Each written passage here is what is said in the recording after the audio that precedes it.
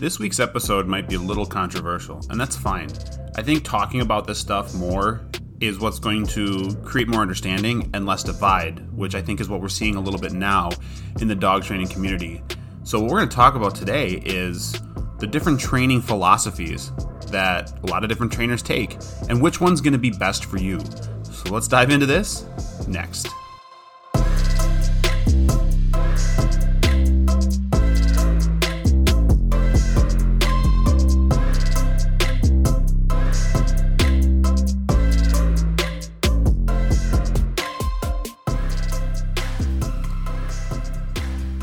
Well, let's go ahead and get going on this week's episode. Welcome, everybody, to Learn, Laugh, Bark. I am Jake from OnDogTrainingAcademy.com. We are an online course website. You can jump on there and hopefully be able to take some courses and possibly some other things that'll be coming up soon. So the site is being built as we speak. So if you're interested, jump over to OnDogTrainingAcademy.com and click the subscribe button at the top right-hand corner and get on our email list. We don't email a lot. We just will send updates as courses drop and other things like that. But I promise we will not be extremely obnoxious when it comes to what we send you guys for emails. Also, look us up. Look up the Learn, Laugh, Bark podcast on Facebook. You'll be able to join some discussions and talk to me about some things that you want to hear more about in these podcasts. So definitely look that up, Learn, Laugh, Bark podcast on Facebook. Other than that, we're going to jump into this one pretty quick here. It's like I said in the intro, it's going to be a little controversial, I suppose, because there's people who are so dead set on training style A, training philosophy B, whatever. And it just seems like with most things, even non-dog related, it just seems like divides are just being absolutely just set massively because of it. So we're going to talk through pretty much the top 7. We'll skim through a couple of them because there's some that I just think are borderline ridiculous in a sense.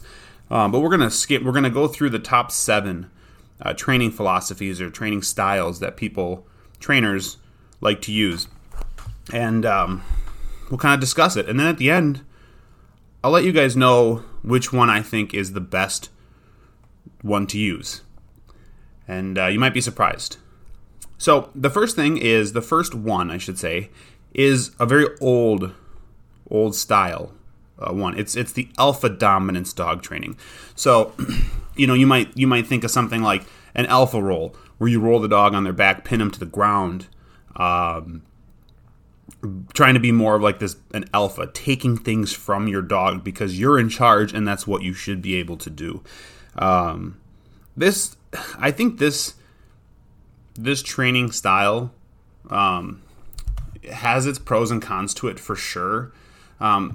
Being the dog's leader can definitely be helpful, but a massive con that we find with it is that there's a lot of people who try this, and what it ends up doing is adding so much more conflict and confusion to the dog. So the pro is that, yes, being an alpha and in charge is great. The con is just creating more issues than it's worth. The next one, which is definitely one of the big ones, is your positive reinforcement training. This could also be known as like reward-based training, force-free training, however you want to call it. It's very, very popular right now. You're using a lot of food motivation, a lot of rewards.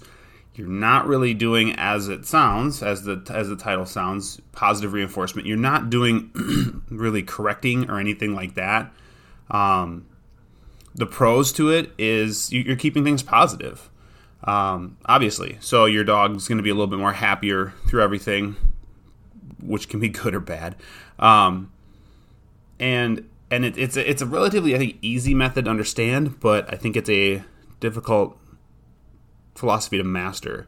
Also, that a pro is that it's pretty simple. The dogs tend to enjoy it. A con is applying it appropriately, basically. So, and then having to carry around constant food all that. Those things can be a little bit of a con for that for sure. The next one, clicker training. So clicker training, which also we call marker training, is basically you're using a clicker, a marker, a word, whatever it might be, to capture things as they happen or as you're building into it. So if your goal is to get your dog to sit, every time your dog sits, you use a clicker. You click and you reward them. So the dog starts to learn, oh, okay, when you say this word and I do this action, this happens. And to me, it's a timing thing. So a pro for this, a giant pro for this is you're able to precisely mark behaviors as they happen. Like I said, you tell a dog to down, and as soon as those elbows touch the ground, you're able to click and mark the behavior the second it happens. And it's giving you a lot more positive reinforcing, or you're giving you a lot more positive habits and stuff like that because you're getting to it fast. The con, and this is a big con, I think, is timing. Timing can be tricky. People are slow or too fast or too slow. And because clicker training, I think, has to be precise, especially when you first start doing it, if you're not picking up on things, if you're not clicking when you should, if you're clicking too early, too late, whatever, dogs might be a little more confused than it would be worth. The next one, which is extremely popular still, but also extremely controversial to some, is your e-collar training. E-collar training is you've got the electric collar on them, and you're basically using it as your form of a correction. And I mean, people who do e-collar training can probably get into this way more in depth, but it's definitely very, very popular. It allows you to correct away. So if you're not near your dog, if your dog is off leash and your dog does something that warrants a correction, you're able to use a correction, obviously, by just pushing the button and everything. I think it obviously takes a lot of good training,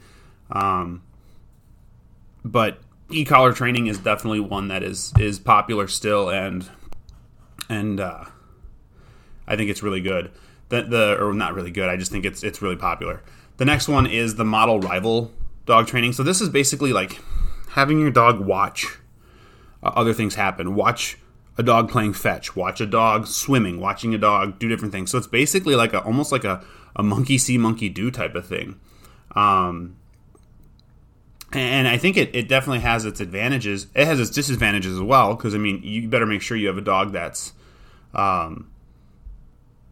is wanting, or that is able to show the proper things. If you have a dog, and you already see this at home, if you have multiple dogs, you bring a puppy in, your puppy's going to learn from your adult dog good things and bad things just from mimicry, right? It definitely helps, like with puppies, like expanding skills and everything like that. And it's watching basically a peer or something do the work. So there's definitely some advantages to it. The next one, or not the next one, but a con to it is, like I mentioned, this isn't going to be great for healing, in my opinion, like healing different things. I don't think dogs are going to watch another dog healing loosely on a leash and go, oh, okay, that's how it's done.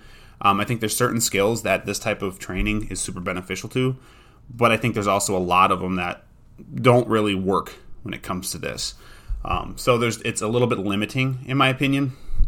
But again, that's my opinion. Someone who maybe specializes in it could utilize it a lot better than me. I don't know. The next one, then, we just have two left here, is the relationship-based training.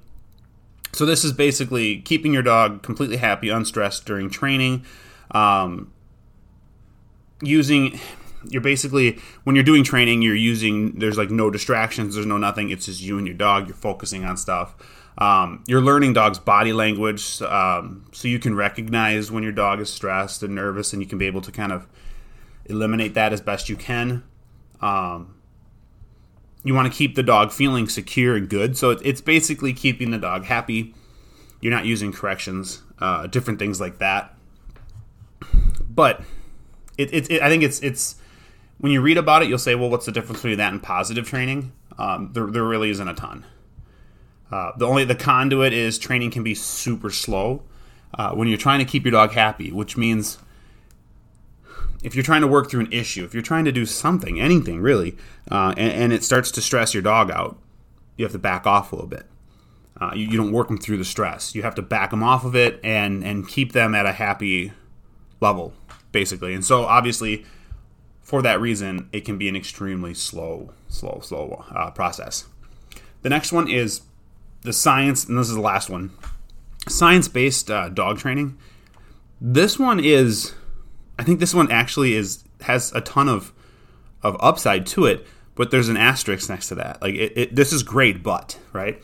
So science-based is basically they're using evidence to achieve a desired result. So they're using scientific evidence on the cognition and learning of dogs, and it's trying to use the most up-to-date knowledge that we know about dogs to train them, which I think is great. Here's the issue with it, though. Well, I should say a pro to it would be the approach helps owners learn more about dog behavior, which of course is always a good thing. Like, and I mentioned it, you're understanding your dog and the latest research and science that's available, but that's also a con, is that you could be working for 6 months, you could be working on something that you read science-based, and then 6 months it gets proven not to be correct. And you're like, crap, okay, so I've been spending 6 months doing it this way. Now they're telling me this doesn't work. Now I have to change and do what they're telling me to do. And then who knows if you're going to go another 6 months. I mean, the science in dog training, and this is a great thing, I think, is evolving. It's getting better and better and better. But with that being said, that also means if you follow it to the T, you're going to be changing what you do. Even if it's slightly, you're going to be changing what you do a lot, which again goes back to it's going to be a slower process, I think. Maybe I could be wrong if you think about it. Maybe if we're able to figure out better ways to communicate with our dogs, it'll streamline the training. Things will become more simpler for the dog. But I just feel like anytime I try to go to a new training style with my own dogs, it tends to be a process of like rebuilding, basically.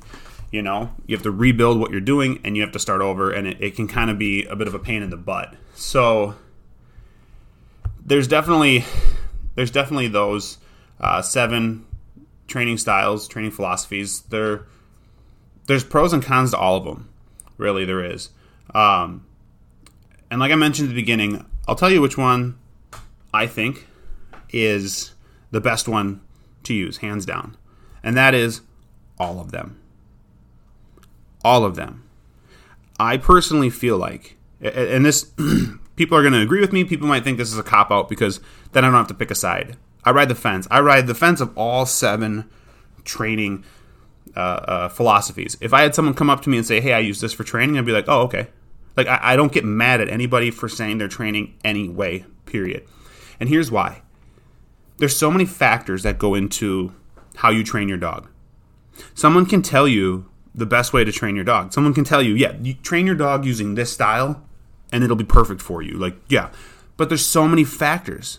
If the person doesn't know you or your dog, I don't think it's fair to say that, yeah, the dog's going to, you and your dog are going to have this awesome thing going on, and your dog's going to be super smart and everything's going to be perfect.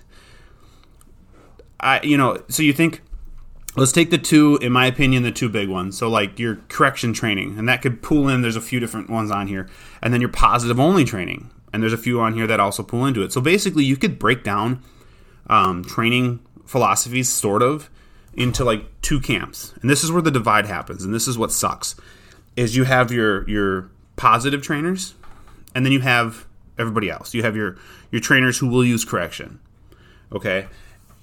And I think both sides have extremely valid points on why they do what they do. But again, like I said, it depends on you. It depends on your dog. If I have an extremely shy, submissive dog, corrective training maybe won't be the answer. Maybe. There's always situations that maybe it does. But if your dog's personality isn't there to be able to handle a correction, then corrective training isn't the avenue I want to go. If your dog is extremely stubborn, not food motivated, not whatever, then maybe positive only isn't going to work. Maybe force free is not going to work, because force free and positive food and reward motivation is extremely important. So if your dog isn't that, then maybe that's not going to work for you. What I'm trying to say is, don't get sucked into one camp or the other camp. Keep your opinions and your ideas open. Take you as a handler. How's your timing? Are you able for timing? Can you use the clicker? Can you use the e-collar? Can you administer a correction? Marker words? Can you reward? If your timing isn't great, then maybe certain training philosophies or training styles aren't going to be good for you. I think with correction training, if you're going to correct the dog, your timing has to be super good. And if you're not able to do it, then maybe it's not yours. Are you, not something you should do? Another question is, are you comfortable correcting a dog? This is one thing that I see a lot with positive trainers, is positive training draws in people of all different styles. One thing it draws in is people who maybe aren't comfortable correcting their dog, which is okay. But again, I feel like if you're going to that camp, but your dog needs to be corrected, maybe there's a hiccup in there. But think about what your dog needs, but think about what you need. Okay, do you have the patience to do positive only? Do you have the timing to do correction training, or even positive only? Are you able to continue this on? I don't care what no, I don't want to say that, because that might not sit good with people. No, you know what? I don't want to say I don't care, but I guess I don't know how else to say it. Like, it doesn't matter what your trainer says. I'm a trainer, so this kind of goes against everything I'm thinking in my head right now. But your trainer could say, you need to correct this dog. But if you know your dog, and you know your dog will come up the leash, will melt, will pee, will do whatever when they correct the dog too hard, then it doesn't matter what your trainer's saying. This needs to come from what's best for you and what's best for your dog. And I cannot echo that and repeat that enough. This isn't about what style is the best. It's what style is the best for you. That's plain and simple all it is. I've dealt with plenty of dogs that if I tried to do positive only, they would run me over. They would take advantage of everything. And so correction was the best way. I've dealt with a bunch of dogs that if I were to correct them or do anything that wasn't positive only, it wouldn't work. It wouldn't work. The dogs, it just wouldn't work. The dogs would turn into a puddle or whatever. So just try to come up with what's best for you, what's best for your dog. If you find that you're in extremely hard, if you have short if you have short patience and stuff, I don't know, get a cat, get a fake animal or something. But I just feel like sometimes we go to the training style that our trainers are telling us to do, and it may not be the right fit. And I'm rambling and kind of circling around on this all the time, so I'll kind of break away from that and leave it kind of at that, where really think about what's best.